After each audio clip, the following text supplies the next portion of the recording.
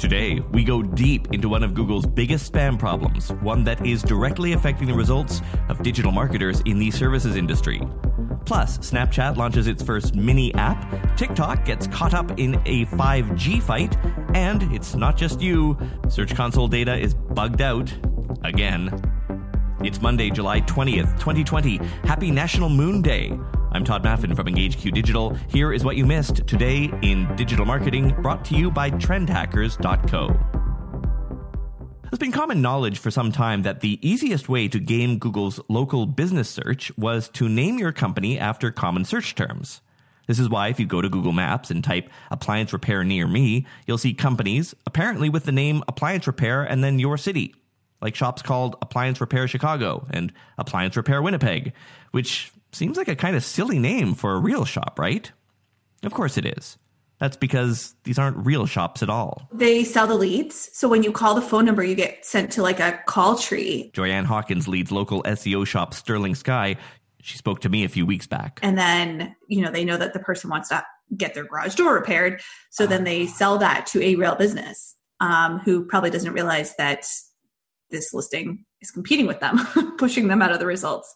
It's like any client of ours that's in that industry.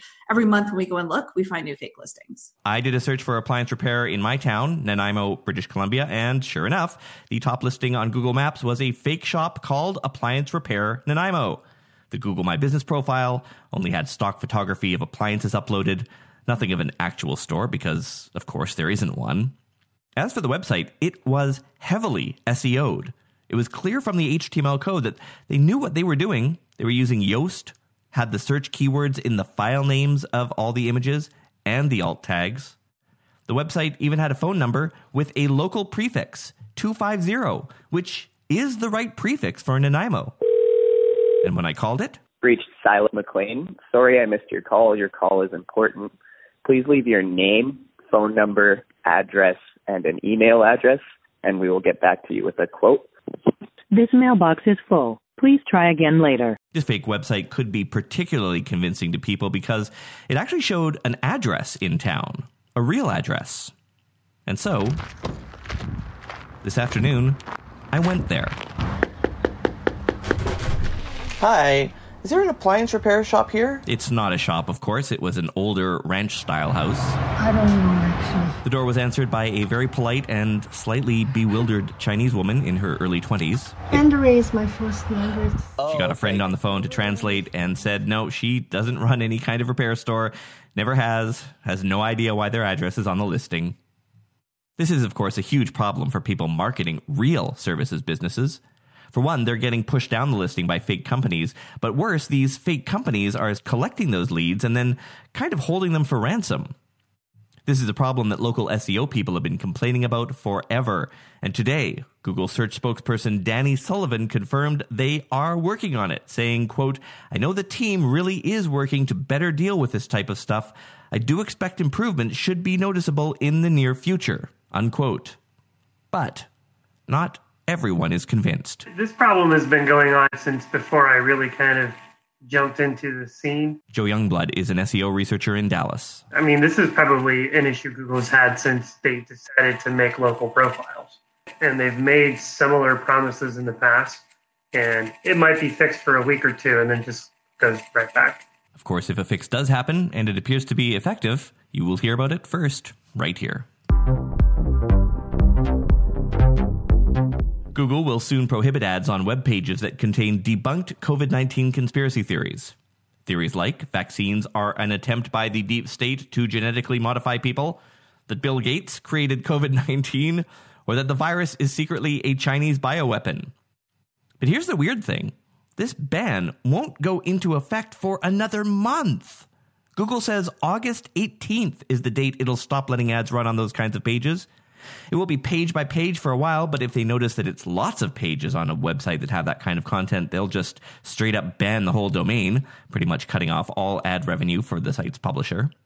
Google already bans ads on pages that promote anti-vaccine content, and early in the pandemic, they demonetized YouTube videos about it so that creators would stop capitalizing off of the virus. In the last few months, Google says it's already taken down more than 200 million ads related to COVID-19 that went against its policies. Still ahead, it's the interactive mobile brand experience that doesn't require your audience to download a separate app, an update on Google's agency program, and some welcome updates to a major B2B marketing platform. That's in a minute when Today in Digital Marketing continues.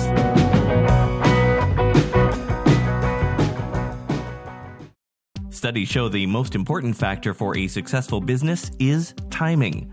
Launching the right product or idea at the right time.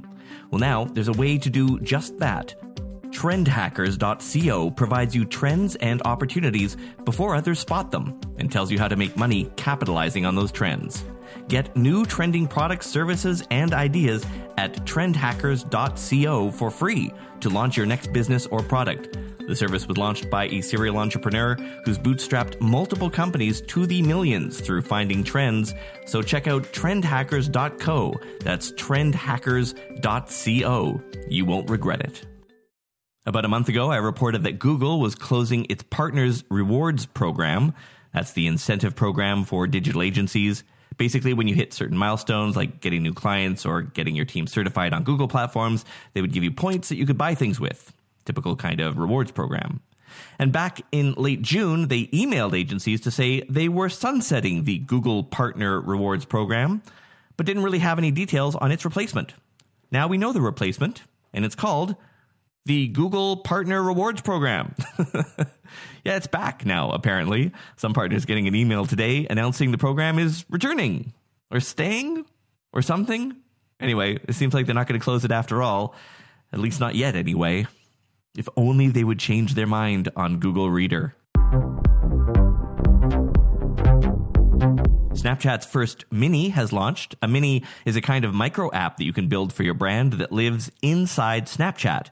One of the big benefits being that you can deliver an interactive brand experience without requiring that your users download your app. If they already have and use Snapchat, they'll be able to access yours inside there. And the first one is a mindfulness and meditation tool from Headspace. Interestingly, this app uses the chat integration that Minis provide. People do a kind of group guided meditation with their friends by starting a group chat inside Snapchat. When someone joins the group, they get offered a choice of brief meditations with titles ranging from Just Breathe to Get Out of a Funk and Kick the Panic. Quoting Social Media Today, the addition of Snap Minis will help Snapchat open up its platform to outside contributions, which could help it build a larger ecosystem to better compete with Facebook and other social apps. Snap claims to have reached 90% of all 13 to 24-year-olds in the U.S., more than Facebook, Instagram, and Messenger combined. And while that seems extremely high, the fact is that Snapchat does have audience reach that many developers and businesses would love to connect with. Which brings us to the lightning round. Some people reporting that Google Search Console data is lagging again. Twitter is full of people today reporting that the last data they can see is from a week ago. So if you're seeing that too, it's not something that you did wrong. Still no fix for the Sprout Social mobile app. For more than a week now, some customers haven't been able to send any messages or reply to any comments or reviews or posts using the app. This, of course, is a huge bug. Last week, customer service reps said they expected a fix that week. Today, they're saying maybe sometime this week.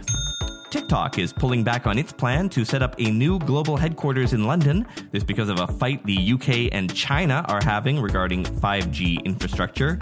And some nice additions to B2B lead marketing tool Marketo Engage, including improved bot blocking on forums, greater control over call recordings, and they are dropping support for Internet Explorer 11.